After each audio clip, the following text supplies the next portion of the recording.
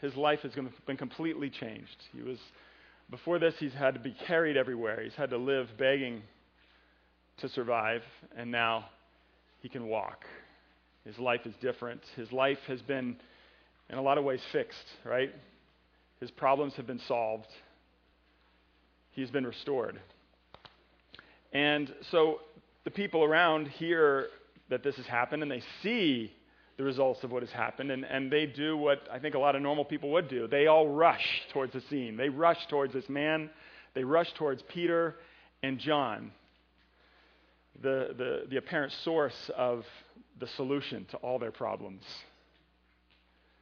And my question for you this morning as we look at this passage is what are you rushing to? What are you running to fix your life, to solve your problems, to be the solution to the brokenness that you experience in life? Listen to God's word as I read from Acts 3:11 to 26. While he, the man who's been healed, while he clung to Peter and John, all the people, utterly astounded, ran together to them in the portico called Solomon's. And when Peter saw it, he addressed the people. Men of Israel, why do you wonder at this? Or why do you stare at us as though by our own power or piety we have made him walk? The God of Abraham, the God of Isaac, and the God of Jacob, the God of our fathers, glorified his servant Jesus, whom you delivered over and denied in the presence of Pilate when he had decided to release him. But you denied the holy and righteous one and asked for a murderer to be granted to you. And you killed the author of life, whom God raised from the dead. To this we are witnesses. And his name, by faith in his name, has made this man strong whom you see and know. And the faith that is through Jesus has given the man this perfect health in the presence of you all. And now, brothers, I know that you acted in ignorance, as did also your rulers. But what God foretold by the mouth of all the prophets, that his Christ would suffer, he thus fulfilled.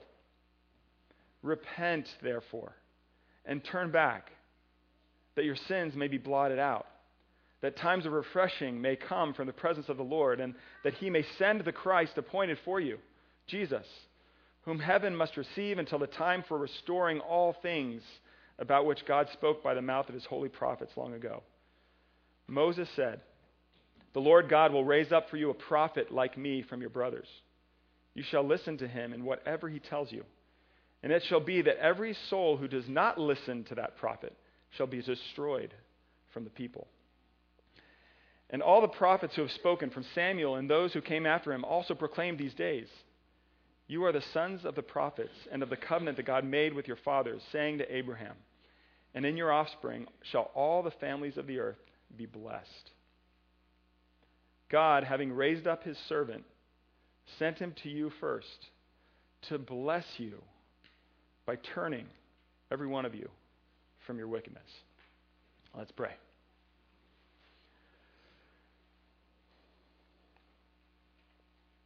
Father, we pray that you would open our eyes, that you would give us faith to see you, to see your power and your glory, to see Jesus as we look at this passage. And we thank you that you are a God who delights in speaking to your people. Help us to listen. We pray this in Jesus' name. Amen. Well, it was late in the middle of the night. I was awake. I couldn't sleep, and I decided to watch some TV. This was long before you had streaming services, so you could kind of just watch whatever you wanted, or there was stuff on demand, so you could just watch whatever you wanted. You had to watch what was on TV, right? And often what was on TV in the middle of the night on most channels is what? Infomercials. You know? Them trying to just tell you that the latest product that is so amazing that it will solve all of your problems, right? And this one I happen to be watching, I'd seen many before, never bought anything, but this one I was watching, it was for this steamer. It was like the shark steamer. I don't know if you've ever seen that before.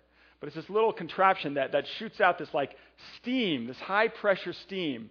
And it was shown how you could clean everything in your kitchen. Like no matter what the surface was, you could clean it without using any chemicals or anything. It was awesome, and it cleaned stuff so easily. These stains that you could never get off any other way, it cleaned it. But there's more. It had all these things that you could attach to it and stuff like that. You could also clean your bathroom. Every single surface in your bathroom, every single problem you had in your bathroom, cleaned, no problem, right? But there's more. Wait, there's more. Because it had these other attachments that you could actually dust with using the steamer. You could dust your house.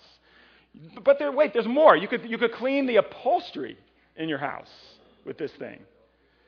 Wait, there's more. You could actually steam clean your clothes with this thing. I was like, man, this solves like so many issues that we have. Like, I've got to have this thing. I have to have it. And so I'm embarrassed to say I actually called them and ordered the Shark steamer. And I used it like once, and it was like, it was highly disappointing. It didn't really do everything that it looked like it was going to do. And so it was very disappointing, but it was like so hard, like to see this thing. It was so tempting not to just like immediately want to rush towards that thing and cling to this thing as something that would solve so many issues in my life. My life would be so much better if I would just have this. I think we all have a tendency to do this.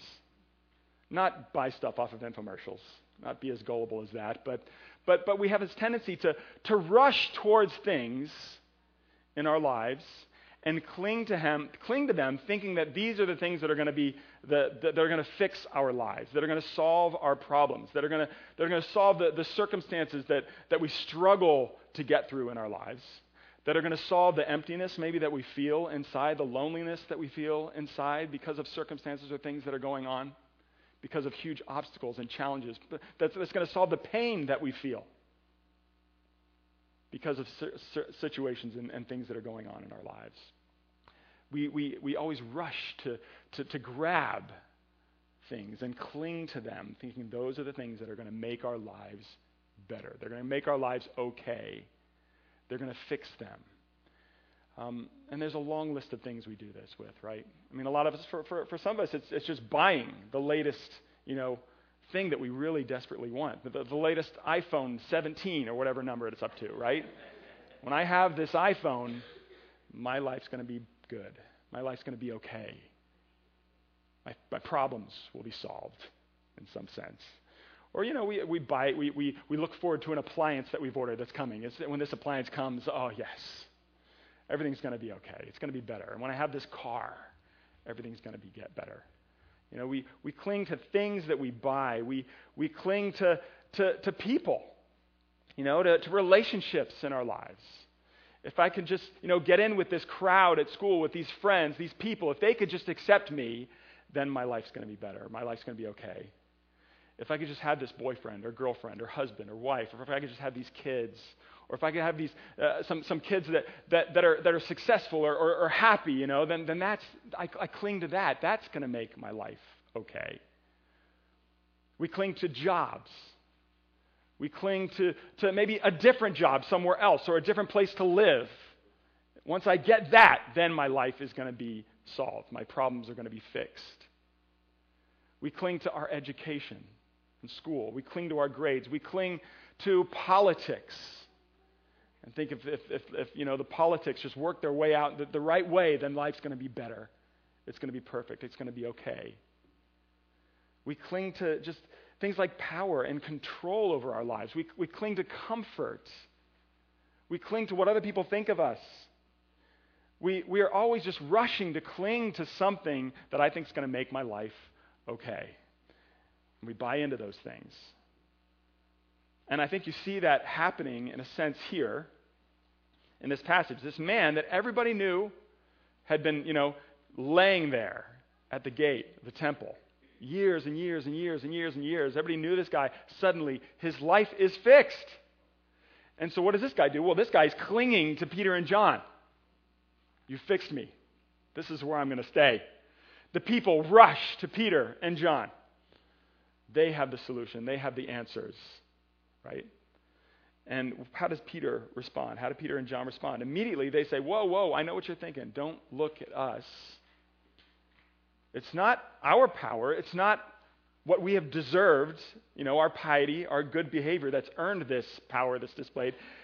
This guy's been healed, not because of us. This guy's been healed. He's strong. He's able to stand before you today because of the name of Jesus.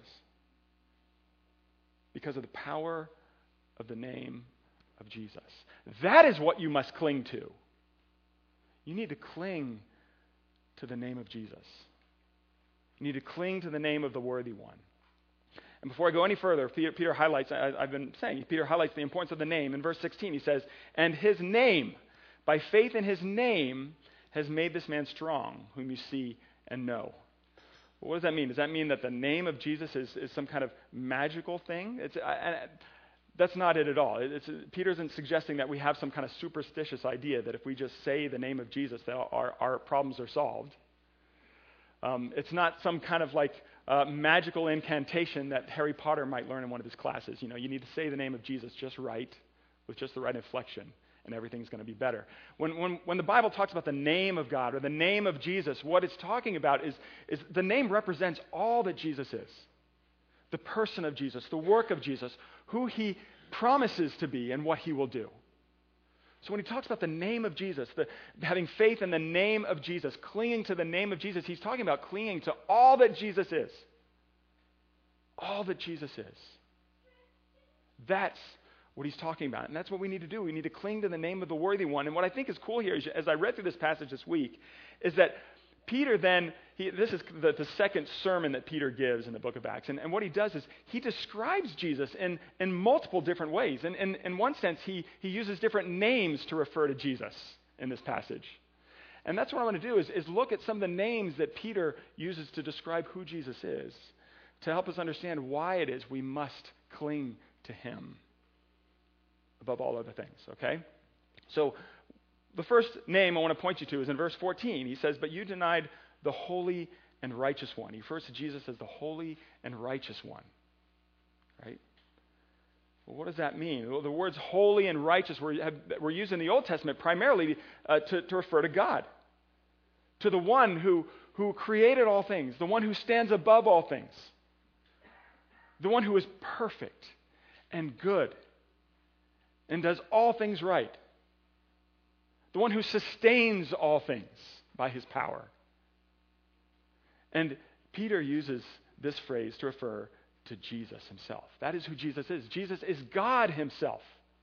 He says, you denied the holy and righteous one. See, the problem with that is the holy and righteous one deserves our surrender and our submission.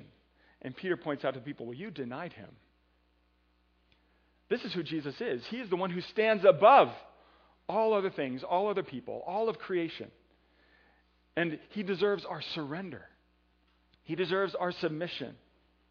There is no greater power in all of creation than the person of Jesus Christ.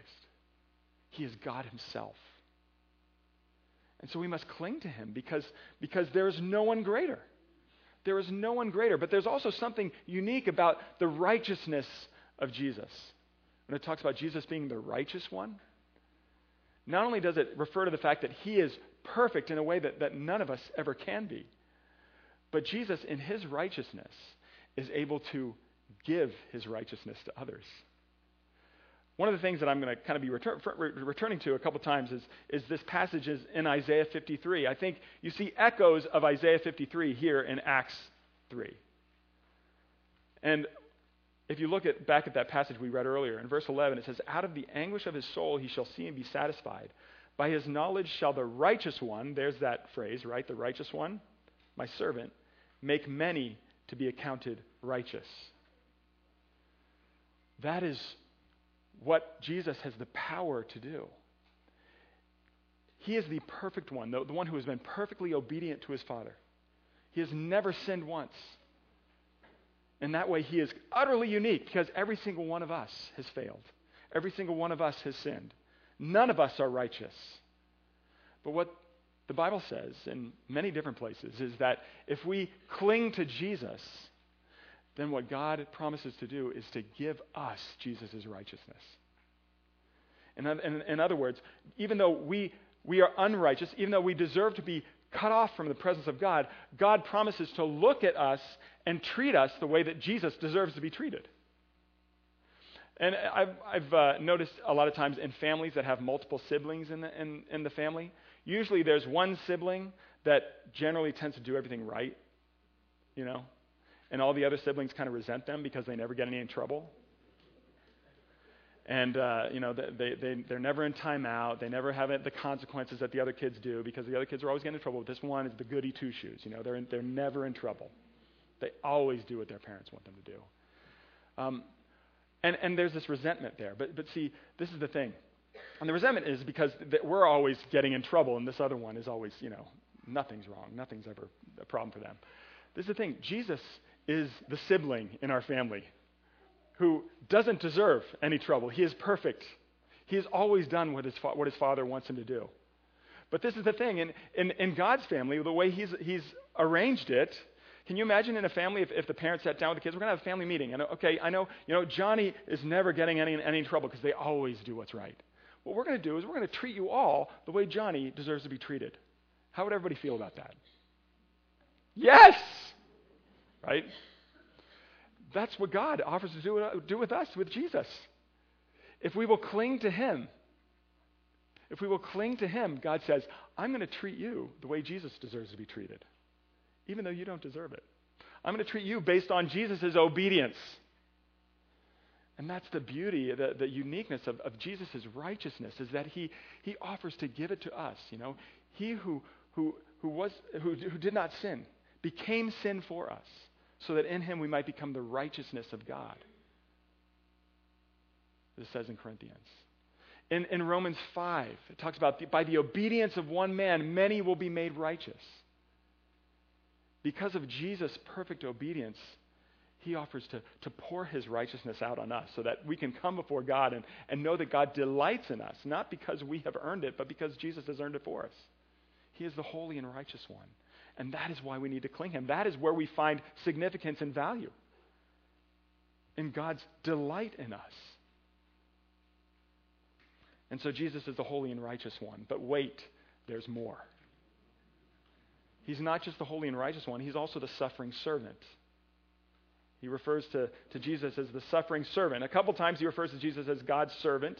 In verse 13, he says, the God of Abraham, the God of Isaac, and the God of Jacob, the God of our fathers, glorified his servant Jesus.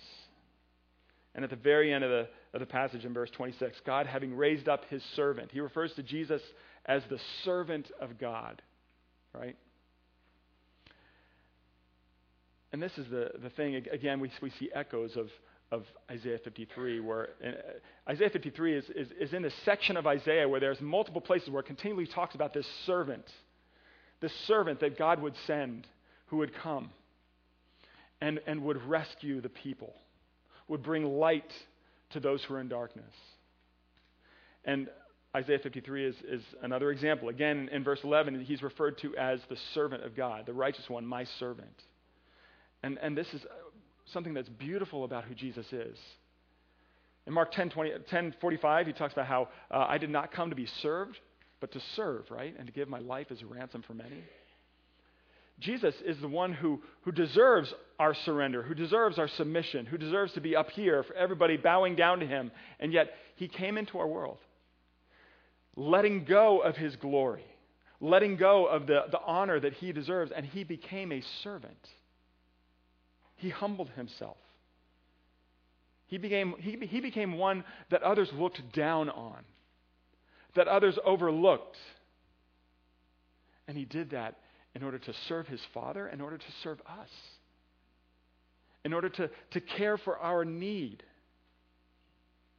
Jesus, instead of using us, voluntarily comes into our world in order to be used according to his Father's will. And how is he used? Well, he's used in a way that causes him to suffer, that brings him grief and anguish. Isaiah 53 talks about how he is, in verse 10, it was the will of the Lord to crush him, to put him to grief. Jesus' life was a life of suffering, and he talks about that in Acts 3 as well. In verse 17, and now, brothers, I know that you acted in ignorance, as did also your rulers. But what God foretold by the mouth of all the prophets, that his Christ would suffer, he thus fulfilled. This is what Jesus came to do. To suffer. To endure shame and pain and grief. He did that as a sacrifice for our sin, to bear our sin. Isaiah 53, the end of verse 11, he shall bear their iniquities. He is the sacrifice that pays for our sin. He takes upon himself God's judgment for our rebellion against God, for our continual commitment to try to live life by our own standards and our own desires. And Jesus came and suffered on the cross. And even before that, he came and suffered to pay for our sin so that we would be forgiven. He took upon himself the judgment that we deserve.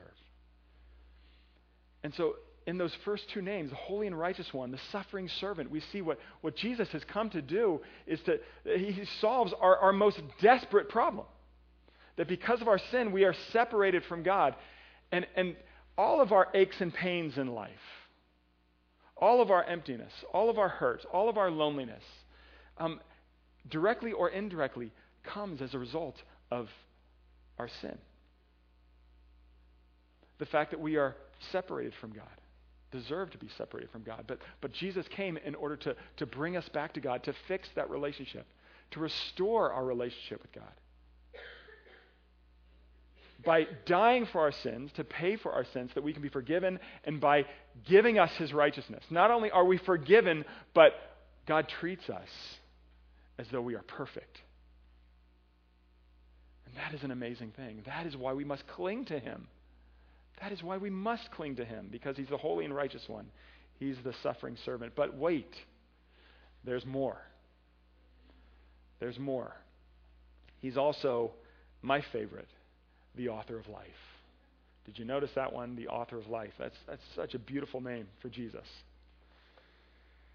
In verse 15, you killed the author of life. How ironic is that?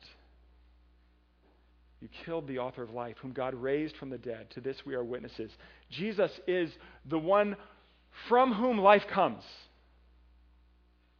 He is the one that has the power to give life. What does it mean to be an author of something? It means that you are the one who wrote the book on it. You are the expert authority on it. You are the one who has the right to define it, to tell us what it means and what it's for. Jesus is the author of life. We must cling to him because only Jesus has the answers for why sometimes I struggle to feel alive. It's only through Jesus Christ that I can fully feel alive, by knowing him, by clinging to him, by trusting him. Jesus is the author of life, and he has proven that by the fact that he was dead and he rose from the dead. Right? He said, God raised him from the dead. To this we are witnesses. Peter and John remind them, yeah, we saw him. This isn't just a story. He truly rose from the dead, and he's alive today. And if you want to live, then you must look to him. You must get to know him. You must cling to him. He's the author of life. But wait, there's more. He's also the prophet. He's also the prophet. Later in the passage, in verse 22, Moses said, the Lord God will raise up for you a prophet like me from your brothers. You shall listen to him in whatever he tells you. Peter reminds them that Jesus is the ultimate prophet. What does a prophet do? For some of us, we think of the prophets in the Old Testament, and we think that a prophet is purely a guy who just tells the future. That is not what a prophet did. And yes, prophets did do that from time to time, but that was not what their job was. Their job was to be the mouthpiece of God, to say what God wanted the people to hear. And that is who Jesus is the ultimate prophet. If we want to hear from God, we need to cling to Jesus. We need to look to Jesus. We need to listen to Jesus. I can imagine a plot line of a movie going something like this. Somebody's digging around the attic and they find a radio or a walkie-talkie and they turn it on, and this person starts talking to them, and suddenly as they talk more and more, they realize this is God speaking to me through this radio. What would that person do? Well, one person might, out of fear, just bury it and run downstairs again because of what it might mean for their life. But a person who's brave enough would actually listen. And if it really is God's voice coming out of that radio, you would be like, I'm doing whatever this voice tells me to do. Right? If God was actually speaking to you. I remember Raiders of the Lost Ark, one of my favorite action-adventure movies of all time. You got Indiana Jones and his rival, this guy named Belloc, who are all, like, they're archaeologists. They're trying to get the Ark of the Covenant. And there's this one tense scene where they're sitting at a table, and Belloc says, you know what the Ark is? The Ark is a transmitter. It's a radio to God. And there's this dramatic music playing in the background, Thinking that, if I can just get this thing to hear God speak, how that would change my life? That's Jesus. That is Jesus. We have God's voice. All we have to do is pay attention to Him. We have to cling to Him. Cling to His words. His words that say, if you want to save your life, you need to lose it. I am the way, the truth, and the life. No one comes to the Father except through me. You need to seek first the kingdom of God, and all these things will be given to you as well. We need to hang on every single word that Jesus says, because those are the words of God Himself. He's the prophet, but wait, there's more. He's also the coming one. He's the coming one. In verses 19 and 20, it says, repent therefore and turn back, that your sins may be blotted out, that times of refreshing may come from the presence of the Lord, that He may send the Christ appointed for you, Jesus, whom heaven must receive until the time for restoring all things, about which God spoke by the mouth of His holy prophets long ago. Jesus is the one who is going to return. He's going to come back. He is alive, and He is going to return. And when He returns, He's going to restore all things. I have an admiration for people who restore things, who restore antique furniture, who restore like old beat-up cars. I'm always incredibly impressed when I see a person who takes an old beat-up car that doesn't run anymore, and it's got these dents and it's got these scratches in it, and then they remake it and they restore it to its original beauty. It's so cool to see that happen. This is what Jesus promises to do for us. See, the problem is we live our lives very well acquainted with the dents and the scratches and the wear and tear, right? Of all that we have to deal with, all of the frustration that we deal with in life, all of the pain that we deal with in life, and so much of life is a struggle. And in the midst of that, what we need to do is we need to cling to the one who's going to come and restore all things, who's going to make all things right, who's going to make me what I was intended to be. And all those dents and all those scratches will be eliminated. There will be no more tears, no more pain, no more suffering, no more sin. And in the midst of my struggles right now, I need to cling to the one who promises He's going to come back and He's going to make everything new. But wait, there's more. We're going to go all afternoon, just to warn you guys. He's the faith giver. He's the faith giver. In verse 16, it says, in His name, by faith in His name, has made this man strong, whom you see and know. And then he says this, and the faith that is through Jesus has given the man this perfect health in the presence of you all. Okay? I'm not sure, the faith that he's talking about, is he talking about Peter's faith in Jesus? Is he talking about the lame man's faith in Jesus? We're not totally sure. But what we do know is that this faith has come through Jesus. Jesus is the one that has given them this faith. He is the one that has opened their eyes. That is who Jesus is. We must cling to Him because it's only Jesus that can open our eyes to see what He wants to do and what He can do and what He has done and who He is. He is the one who can give us the strength to cling to Him. The only one. And so we need to cling to Him all the more and count on Him to open our eyes, to open our hearts to how great He is. I just want to finish with this second point. We could go on and on and on. That's the thing about Jesus. That's the thing about his grace, is that as you commit to clinging to him, honestly, as you commit to clinging to him, what you will find out in the midst of your life, even in the midst of your pain and your suffering, you're going to find out that there's always more. There's always more. There's never a bottom to his grace. There's never a bottom to who he is in his sufficiency for us. But I'm going to stop here for the sake of time. And I'm just going to point to the last verse, because the last verse helps us to understand. It helps clarify what it means to be blessed, and it's connected to this. Because one of our problems is that I think we think of a life of blessing. A lot of people use the word blessed today, right? When things are going great, when things are perfect, when I've got all that I want, when my family's sitting around a table and everybody's getting along, my life is blessed. When I'm on vacation and I'm in this, exotic place where I can just relax, life is blessed. That's blessing is we tend to think that blessing is getting all that we want, having no problems, having no struggles or difficulties. But as I read this passage this week, I was struck by this last verse that God wants to redefine what blessing is for us. Okay?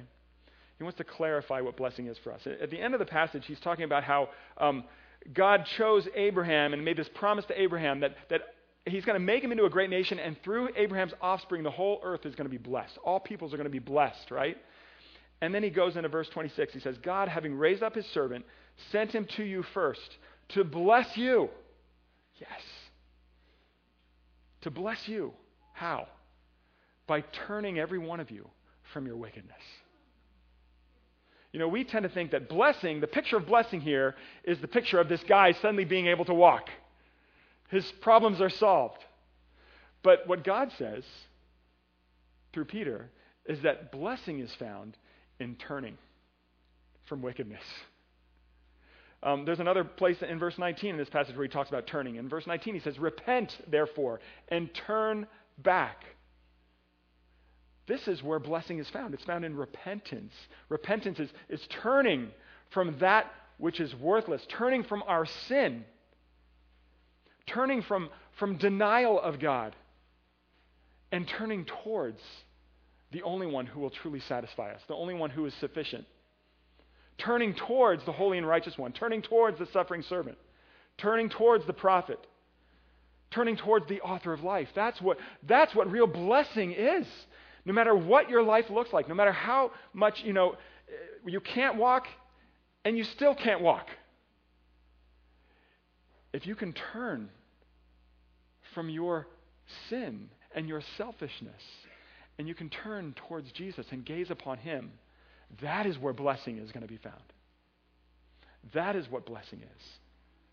To look upon the one who is absolutely sufficient, the one to whom there is no end of his grace.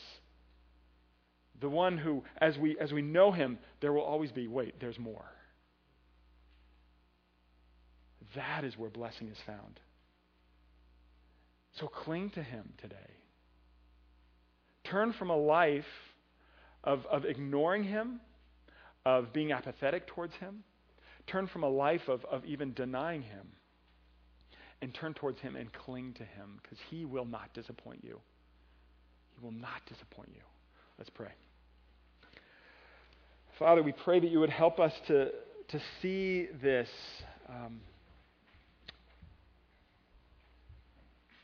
repentance doesn't sound like an exciting thing, but Father, we pray that you would help us to see that real blessing is found in learning how to repent, learning how to turn from our selfishness, learning how to turn from our idols, the things that we run to, and instead turn to you, the only one who will satisfy our hearts. We pray this all in Jesus' name.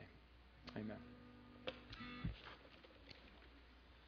Amen. If you're able to stand, please stand with us as we continue to sing praises to our God in his great name.